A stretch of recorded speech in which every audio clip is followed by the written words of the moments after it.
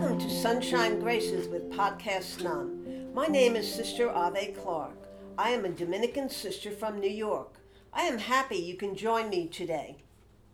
Hello, everybody. This is Podcast None today, and our everyday grace is my friend Joan Kovacs from Minnesota. Hi, Joan. How are you? Hello, Ave. I'm very well in snowy Minnesota. Oh, there's snow there. Thank you so much for inviting me to participate. You're most welcome. Now, today I want everyone to know we're going to talk about centering prayer. And when we think of prayer, we think of communicating with our loving Creator.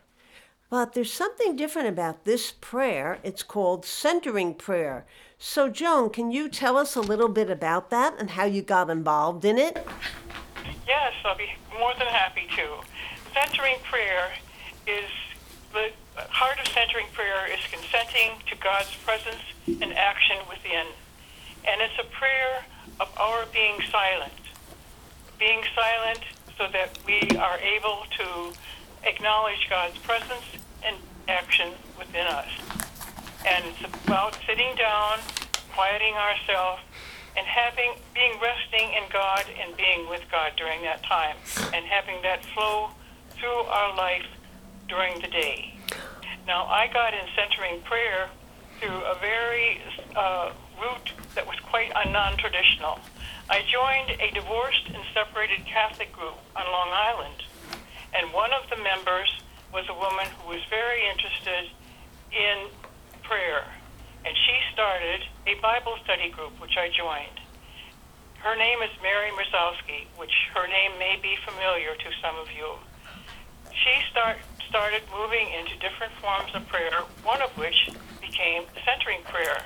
And those of us in the Bible study and who had become her friends moved right along with her into all of these new experiences for us and new experiences of growth.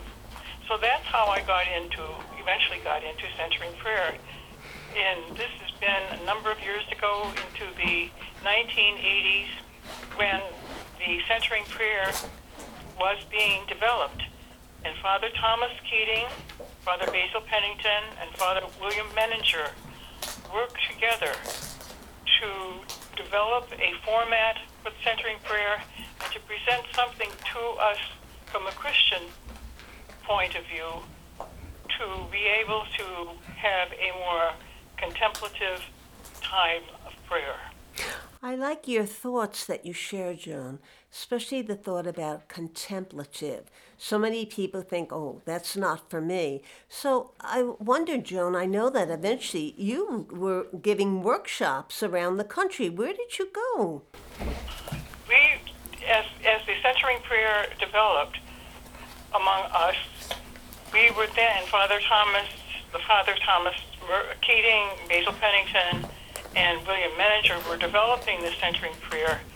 The movement spread, and there was training given to people, lay people, and others who were interested to present workshops. The word spread through the parishes, and we were invited by many parishes, particularly in Long Island, also Queens and Brooklyn, and eventually Manhattan, to present this prayer in a workshop form in a parish. And after that, usually a prayer group was formed. Prayer group would be probably between 8 and 10 or 12 people, and they began to meet regularly to have centering prayer and for their own development. What do you think that the people who attended these workshops came looking for, Joan, and what do you think they took away from these beautiful prayerful workshops?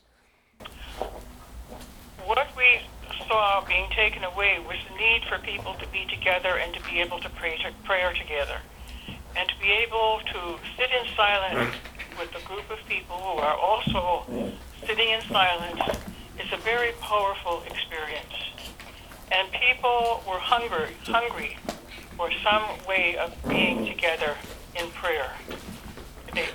That's what we saw after. Certainly we gave them the information, gave them the technique, and help them with the prayer to begin with. But that I believe is what was bringing people to come to these workshops. Well, I think having met many people who do centering prayer every day, I realize that for each of these people, as you brought out, is, to be able to sit in silence and solitude and be peaceful and feel the presence of God in your life. What special everyday grace, Joan, would you feel that centering prayer would give to not only you, but to others?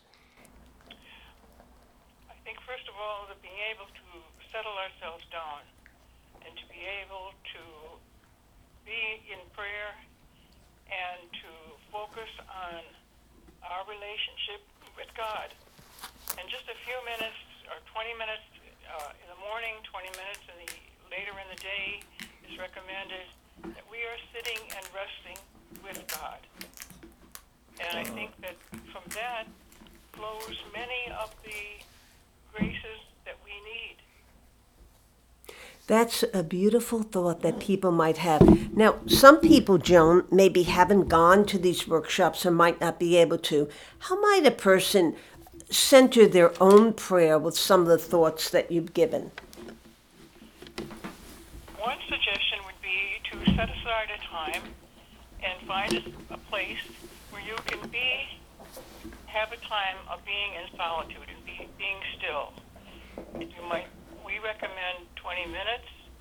You might start out even if it's 5 minutes, 10 minutes, and to be sitting in silence in prayer. Open with a short prayer and being able to start focusing that way.